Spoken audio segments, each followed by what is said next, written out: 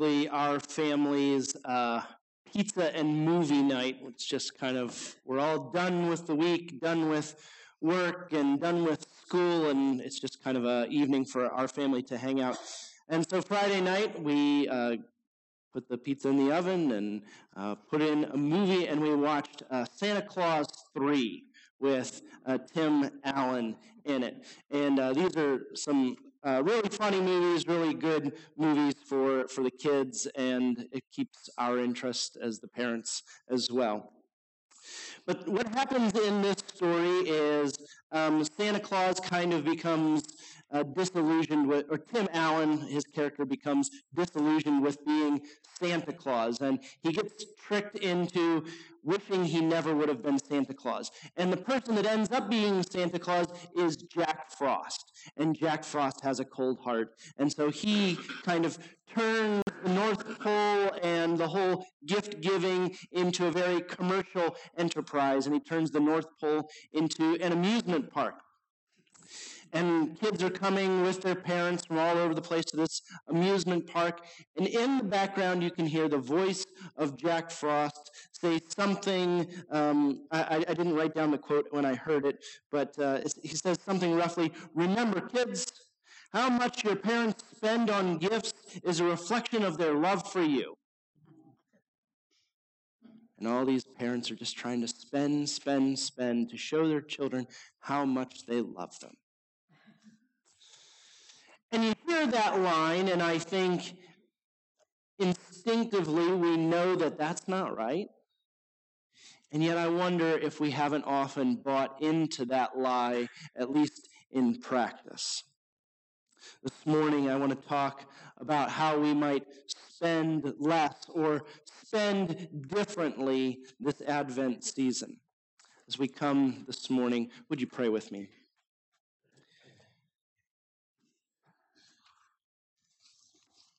Jesus, may the words of my mouth, the meditations of our hearts this morning be pleasing to you. Would you be moving in our hearts, in our minds, and in our lives? In Jesus' name, amen.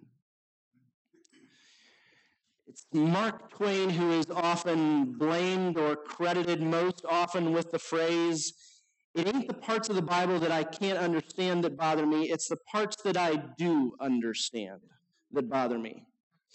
There are parts of the Bible that can be hard for us to grasp and put our minds around and figure out, but I'm not sure that our passage that Jeff read for us this morning is one of those. And Jesus talked a lot about money.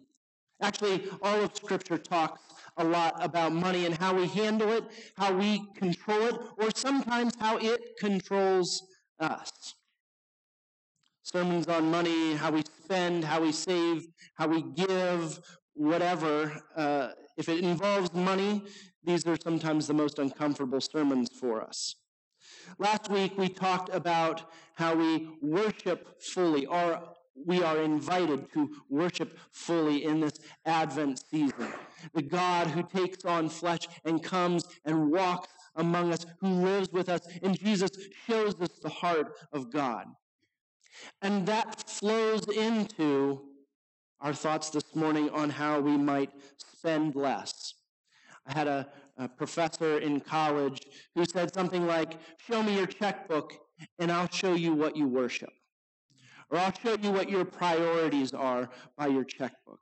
Our purchases often reveal something of our priorities or our values, what we hold dear. I mean, yes, there's the utilities and all that, but what do we spend our time and our money on? The Advent Conspiracy asks, what does spending all that money on toys or tech or jewelry have to do with celebrating God made flesh in Jesus? You know, Jesus said some pretty pointed things about wealth and about possessions. In our scripture this morning, Jesus says, "Don't store up treasures on earth, but store up treasures in heaven." And then he says, if your eyes are healthy, and in the Greek that implies generous. If your eyes are generous, if you are generous with your possessions and your wealth, your whole body will be full of light. But if your eyes are unhealthy, implying being stingy, holding back for yourself, your whole body will be full of darkness. He goes on to say, no one can serve two masters. Either you will hate the one and love the other, or you will be devoted to one and despise the other. You cannot serve both God and money. The old King James said mammon, the personification of wealth, bowing down. I like that because it turns wealth not just into this material thing, but in this almost demonic force that we can bow to. Elsewhere, Jesus tells a rich young man who comes and says, Jesus, I've tried to keep the law my entire life. I've tried to do all the right things. And Jesus says, that's wonderful, but you're still missing something. He says, go sell all you have and give to the poor. Of course, we live in a world where we do need to use money. And earning a living and taking care of your family and providing for your needs is a biblical principle. In 1 Timothy 5, verse 8, Paul says, anyone who does not provide for their relatives, and especially for their own household, has denied the faith and is worse than an unbeliever. And one time I was in a Bible study, and we were talking about wealth and possessions, and someone quoted this verse, and that is true. This is the biblical principle. Paul goes on in the same book, a chapter later, in 1 Timothy 6:8, to say, but if we have food and clothing, we will be content with that. Most of us have our physical needs met. But there's this tradition, this practice of those who have followed Jesus. The early church enacted its belief in Jesus by caring for one another's needs. And different renewal movements throughout church history have tried to recapture and to recover the teachings of Jesus, and they've cared for one another's physical needs. Basil the Great, I'd never really heard of Basil the Great, I had heard of his quote, but in the 300s, he said, when someone steals another's clothes, we call them a thief. Should we not give the same name to the one who could clothe the naked and does not? The bread in your cupboard belongs to the hungry. The coat unused in your closet belongs to the one who needs it. The shoes rotting in your closet belong to the one who has no shoes. The money which you hoard up belongs to the poor. Throughout church history, this recovery of this radical blessing of those around us. In the Middle Ages, brothers and sisters in monasteries and convents cared for each other's needs as well as those of their neighbors around them. Our Anabaptist tradition, different Anabaptist groups enacted radical mutual aid in caring for each other's needs. If you were in need of assistance, you had a family of people to rely on, to come to. There's another story of John Wesley and his willingness to share with those around him. When John was a little boy, he saw his own father, who was a pastor, march off to debtor's prison. And so when John followed his father into the ministry, he had no illusions about financial rewards. But John followed a little bit different direction of God's leading, and he was teaching at Oxford University. And his position usually paid him at least £30 a year, more than enough for John, who was a single man, to live on. John seems to have enjoyed his prosperity at the beginning of his life, and he often was known to spend his income on playing cards. That was a no-no then. On tobacco products, on alcohol, and he spent his money in this way. But while he was at Oxford, an incident changed his perspective on money. He just finished paying for some pictures for his room, and a chambermaid, somebody who was coming to clean the room, came to his door, and it was a cold winter day. He noticed that she had nothing to protect her from the cold except a thin linen gown.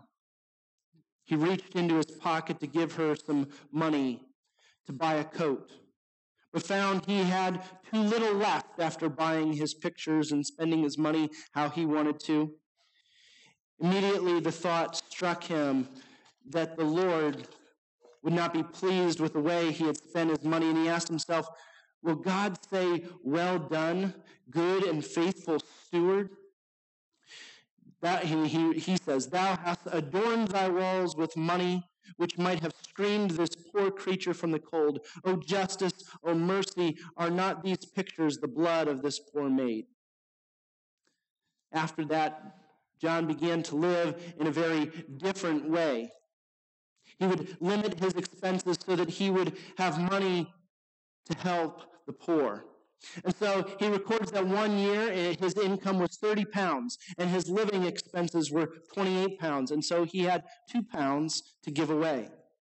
The next year his income doubled and he still managed to live on the same amount, 28 pounds. And so he had 32 pounds to give to the poor.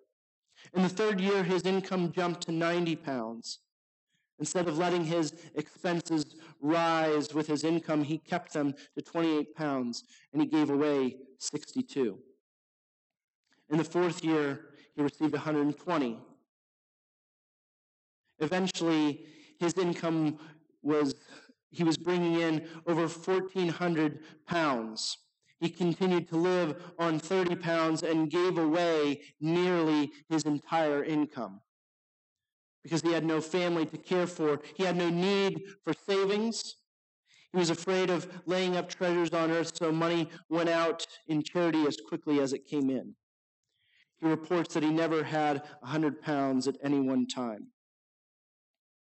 John preached that Christians should consider themselves members of the poor, whom God had given them money to aid.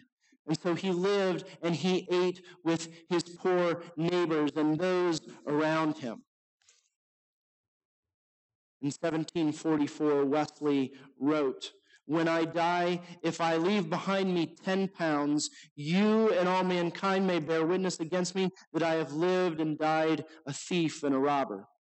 When he died in 1791, the only money mentioned in his will was the miscellaneous coins to be found in his pockets and dresser drawers. He lived it out, caring for those around him, being moved by a God of justice and mercy to care for those around him. Worshiping a God of mercy and justice should move us towards mercy and justice.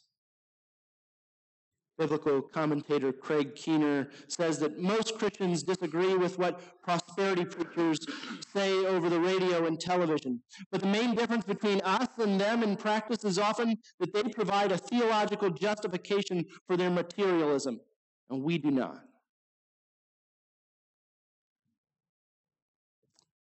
How exactly do we determine what it means to live simply and spend less? Some groups in the church have attempted to define exactly what simplicity means. It means you need to wear this, not wear that. You need to buy this and not buy that. If you're interested in some practical suggestions, there's a book by Ron Sider called Rich Christians in an Age of Hunger. It's got a lot of interesting things to say about economy and how we live as followers of Jesus and how our relationship with Jesus impacts our economic decisions. I highly suggest you go and read this book. But one suggestion is what Wesley did. He capped his income at what you need for you and your family, and he gave the rest away. Ron Sider talks about a graduated tithe, and he suggests giving 10% of your base income, what you need to survive on. And anything you earn above that base income, you tithe more of. You give more, a higher percentage away. But how do we decide what to spend money on? And when is it better for us to spend more instead of spending less? Maybe it's about the best bargain versus the quality of a product.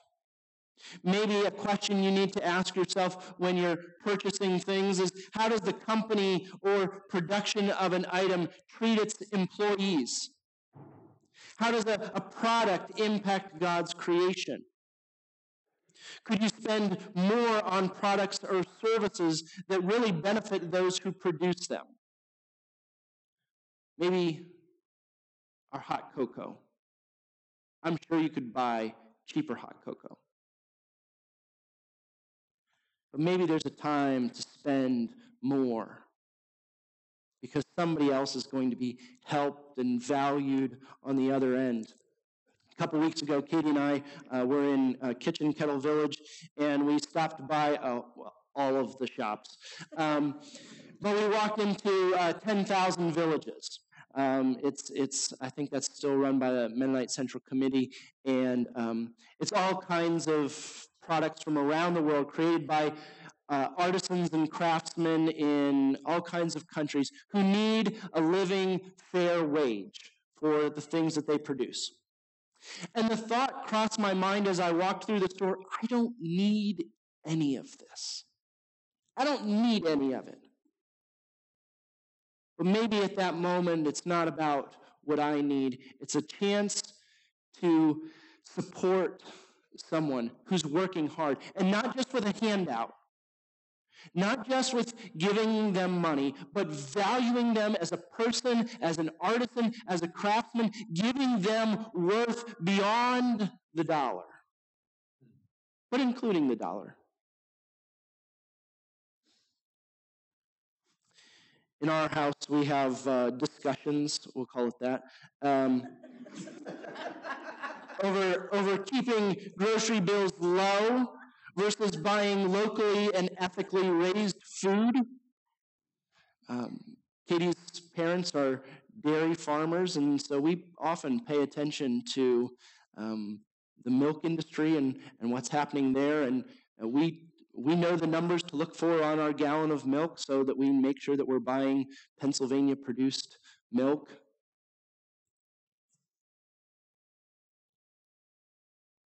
We need to be careful about prescribing one-size-fits-all solutions for what it means to live simply. For a family struggling to put food on the table, paying for local grass-raised beef is out of the question. And for me, I really value learning how to produce my own food. My wife and a lot of other people think I'm kind of crazy. This spring, I really want to have chickens. I'd love to have lots of other animals, not as pets, but for food. I'll just say it that way. I love working out in the garden and learning to raise my own food. But there's a time and there's an energy factor that can complicate life rather than simplifying. So while I think it's a wonderful thing to learn and to have that knowledge, you have to think about, how does that complicate life? I would love every year to make maple syrup. I did it one year. And it takes a lot of time to make maple syrup. And so Katie says, we can just buy syrup at the store. It'll take a lot less of your time. But I do think it's important for us to raise our awareness of our economic impact on our local and global neighbors. To know how our choices impact those around us and how we can tell good news to folks around us. Most of us could probably stand to spend less this Christmas season. I could spend less on things that try to make me happy. I could spend less on my leisure when others struggle and don't have the convenience of leisure. Really, I don't need anything. I don't need a new iPad. I don't really need a bigger TV. I don't really need anything. Or maybe this Advent season, it's not just about spending less. It's about spending differently. Maybe we rethink where we direct that money. And maybe how we lift up other people through the money we spend. Last week I talked about how Mary worshiped a God in her Magnificat. She sings the praises of God, but she worshiped a God filled with mercy and justice towards the forgotten. Jesus shows us what a God of mercy and justice looks like. So I wonder, how might the one we worship call us to spend less or spend differently this Advent season? How could we use those funds to support people, to support the spread of the gospel and the good news of Jesus?